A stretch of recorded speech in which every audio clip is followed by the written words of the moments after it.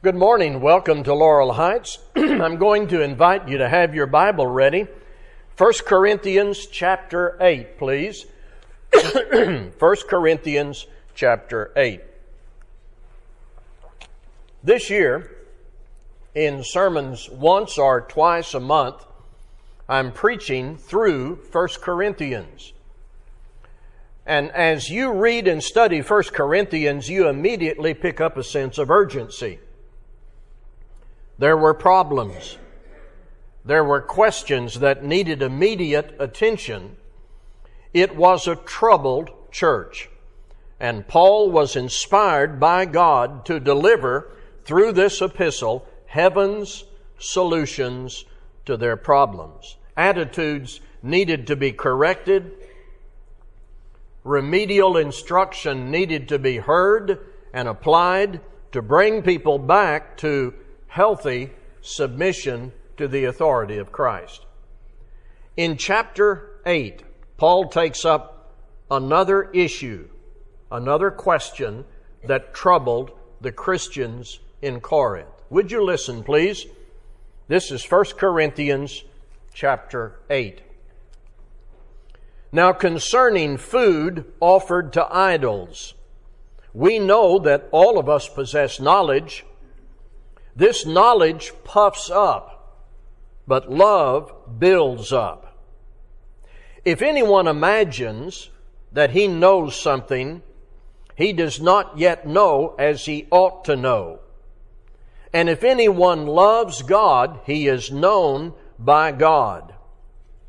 Therefore, as to the eating of food offered to idols, we know that an idol has no real existence, and that there is no God but one.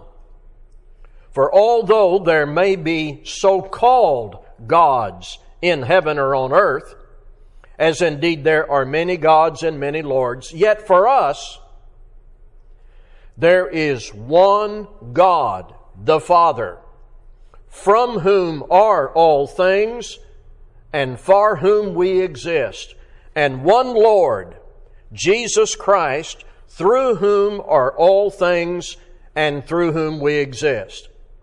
However, not all possess this knowledge, but some, through former association with idols, eat food as really offered to an idol, and their conscience, being weak, is defiled.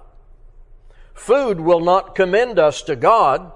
We are no worse off if we do not eat, and no better off if we do. But take care that this right of yours does not somehow become a stumbling block to the weak. For if anyone sees you who have knowledge eating in an idol's temple, will he not be encouraged, if his conscience is weak, to eat food offered to idols? And so by your knowledge, this weak person is destroyed, the brother for whom Christ died. Thus, sinning against your brothers and wounding their conscience when it is weak, you sin against Christ. Therefore, if food makes my brother stumble, I will never eat meat, lest I make my brother stumble. Now, this is not an issue that we immediately identify with. Earlier in 1 Corinthians, the friction and conflict between people, we know what that looks like. The upheaval, cultural upheaval in Corinth over sexual lust and general promiscuity, we see that in our time. But then we arrive in chapter 8, and we may not see anything much like this in our modern time. It is a specific issue that would be very rare today, but don't skip the chapter because of that. There are principles of attitude and behavior here for Christians of all ages to take to heart. So let me explain as best I can what this was about in Corinth in the time of Paul historically. Local churches in places like Rome and Athens and Corinth were mixed. And I mean by that Jews and Gentiles together. People obeyed the gospel and became members of a local group, and in many cases, these people had never been with anyone much outside their ethnic background. There had been widespread separation between Jews and Gentiles. That was the racial divide of the first century, but in Christ, people are baptized into Christ. There is the great potential of unity that can be maintained and cherished. Another part of this is Corinth had a very heavy presence of pagan, godless idolatry. Gentiles who obeyed the gospel often came out of systematic pagan culture. In that pagan culture, there were altars and temples, belief in many different gods, and animals were used in pagan ceremonies and rituals. Here's sort of how that worked. Animals would be raised by stock providers, purchased, and a portion used in pagan rituals. And then the pagan priest would wholesale out the rest of the meat in the consumer marketplace for consumers. Now, I said this was rare. We don't have anything much like that in our modern culture. There are people who observe religious menus, but this chain of movement from the field to the pagan temple, then to the marketplace, really has no parallel that most of us are familiar with in our culture. So, here's the history behind this. Think of the animal from the farm to the pagan temple, and then the rest of the meat sold in the marketplace for anyone to consume. You can imagine already what the question was between Jews and Gentiles mixed together in the church at Corinth. Can we eat that meat? Well, some said, yes, we can eat that meat. It's just meat. There's nothing wrong with the meat itself, and God has actually said back to the Apostle Peter before he went to the house of Cornelius that we can eat meat, Acts 10:13. Some were very clear about that. Others said, no, if it was used in a pagan temple, it will contaminate us spiritually if we swallow it. It's almost like meat being possessed. And still others said, we don't know what to do. So there were some who said, of course we can eat the meat. Others who said, no, we just cannot conscientiously partake of that meat. And some who said, we don't know. You see the problem.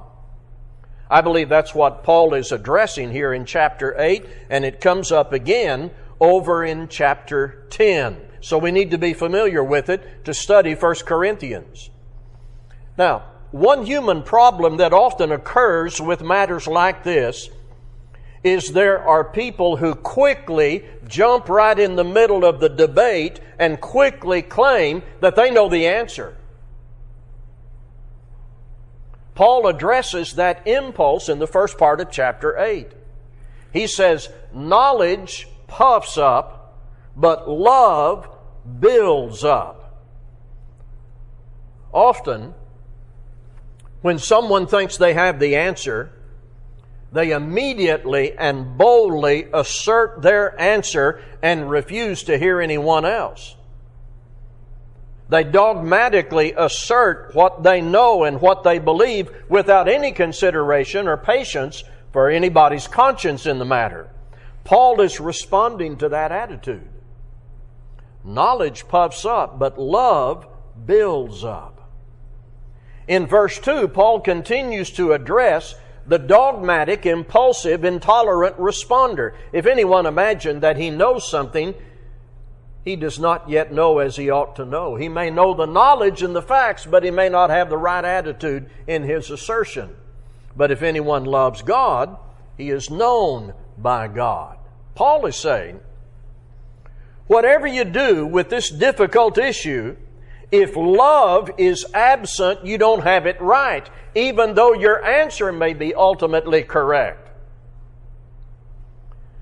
Then beginning in verse 4, Paul, with love and calm and objective sequence, gives his answer through 5 assertions.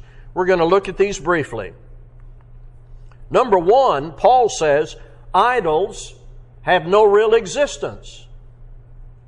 The statue may be there, but there is no God represented there because there's only one God. If an idol and the God it represents have no actual existence, it cannot put spiritual corruption in a piece of meat to be passed on by the consumer. This is exactly what the prophets said in the Old Testament. They said, when people talk about many gods, there are not many gods. Those many gods exist only in the imagination of the minds of men. In Isaiah 44, 9-17, it's clear right on the page that idols are manufactured from the minds and the hands of men. And not only does the idol have no existence, the God they say the idol represents has no existence. Paul says an idol has no real existence. Now, something that does not exist cannot contaminate your dinner. Don't worry that the meat you're eating was contaminated by a pagan god, because there are no pagan gods. They don't exist. That's part of Paul's answer. And he follows up, there's only one God. An idol has no real existence, but God does, and there is one God. I'm reading verses 5 and 6. For although there may be so-called gods in heaven or on earth, as indeed there are many gods and many lords, Paul is reporting what people claim, yet for us there's one God, the Father, from whom are all things and for whom we exist, and one Lord, Jesus Christ, through whom are all things and through whom we exist. I hear Paul saying very clearly, before we get all worked up about idols and imaginary gods and meat that pagans offer in the marketplace, let's be straight about this. Idols have no existence, nor the gods men claim they represent. God does. God made animals, and from Acts 10 we understand we can consume that meat. Many of us will after we dismiss. Number 3, there are some people who are not fully developed in their conscience on this matter. They've come out of pagan idolatry. They're not fully convinced. However, not all possess this knowledge, verse 7. Something may be very clear to me. With my experience and knowledge, I may have certainty about something as being all right, but not everybody may possess that level of knowledge. I want you to think about people who came out of pagan idolatry.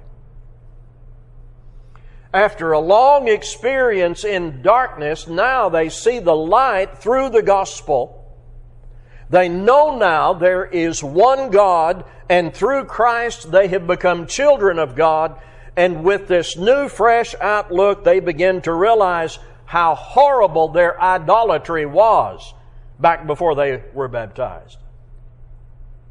And they don't want to have anything to do with idolatry, even if their reaction seems to be exaggerated and unreasonable to some. They don't even want to eat meat that's been used in the temple. Paul's message is, let them alone in their conscience. You don't have to eat meat to go to heaven. The NIV does this well. Some people are still so accustomed to idols that when they eat such food, they think of it as having been sacrificed to an idol. And since their conscience is weak, it is defiled. The point Paul makes is, we should not cram our knowledge down their throat or our dinner down their throat. If they want to abstain from that meat, it is their liberty. Number 4. Food has no direct automatic bearing on our relationship with God. Verse 8, food will not commend us to God. We are no worse off if we do not eat, and no better off if we do. Now, be careful here. This doesn't mean that gluttony is okay, or that you can intoxicate yourself with a batch of marijuana brownies. Certainly, food is subject to misuse as determined by other passages. All good things can be misused. But the mere physical passage of food into your body and your stomach doesn't bring you closer to God or take you away from Him. The very thing Jesus argued in Mark 7:14-23. Food in and of itself is morally neutral and cannot contain spiritual or moral contamination that would transfer to your soul. Then number 5, Paul says we must never allow our liberty to become a stumbling block to others. And this is where he says, take care that this right of yours does not somehow become a stumbling block to the weak. Here's where this gets really practical for us, though there's not pagan temples on every corner in McAllen. There are things I may consider I have a right to do, but I must not try to get others to do, especially if they're not comfortable with that activity. This is very similar to what is argued over in Romans 14. And this is not completely foreign to our time. I know a few people who are, by choice of conscience, vegetarians. Not just as a health choice, they're very serious about it. Now, I don't agree with them, but I'm not going to take them to Whataburger and try to get a hamburger in them. See, you don't have to eat cheeseburgers to go to heaven. If you decide in your knowledge that you can eat meat, fine. I believe you're correct about that. But leave the vegetarians alone. There are things we may have a right to do, but should never try to get other people to do. There is no spiritual gain in trying to get somebody else to do what I do when that activity is not required essential by God.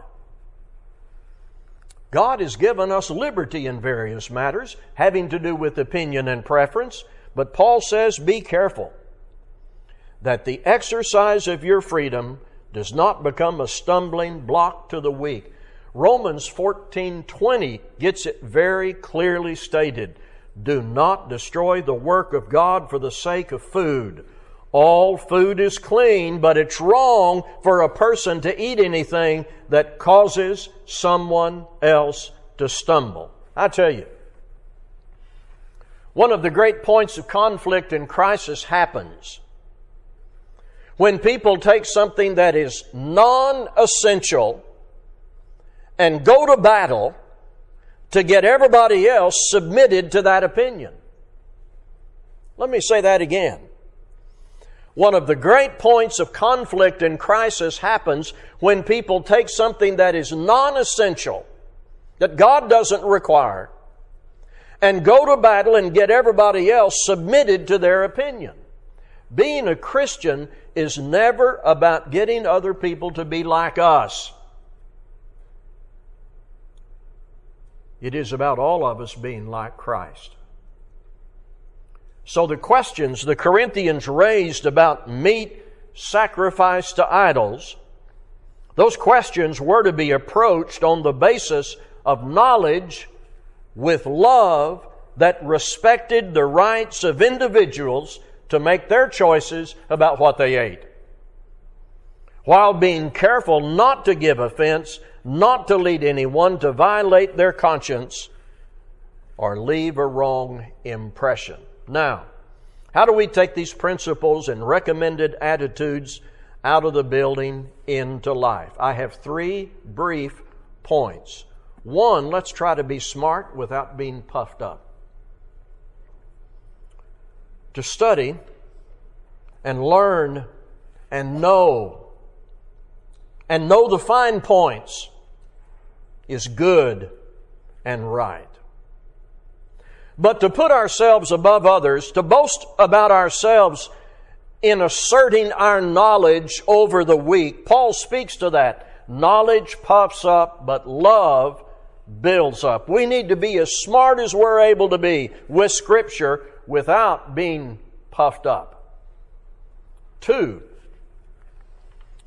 we need to give people room to grow. There may be practices or menus or behaviors we believe do not violate God's law, but others have not reached that point. They're not doing wrong. They're just abstaining from something we believe would be okay. Rather than insist that they violate their conscience, give them room to grow. And number 3, if something is not essential to salvation, the example here is you can go your whole life and not eat meat. If something is not essential to salvation, even if we think it is permitted, let's not impose our choices on others. God never told us anything just so we could know it and tell it and boast about it. God gives us knowledge so that we can live by it and use it with love to be servants of Him and servants of each other. I hope you'll come back at 5 p.m. That's when I'm going to take up chapter 9, which further develops the very things introduced in chapter 8. We have rights and liberties, but as we embrace those rights and liberties, we must be mature and responsible and disciplined. And we'll get into that in the next chapter when we come back at 5 p.m. Thank you so much for listening to this rather complicated issue. I hope these lessons we will take with us out of the building, into heart, and into life. Let's be standing as we sing.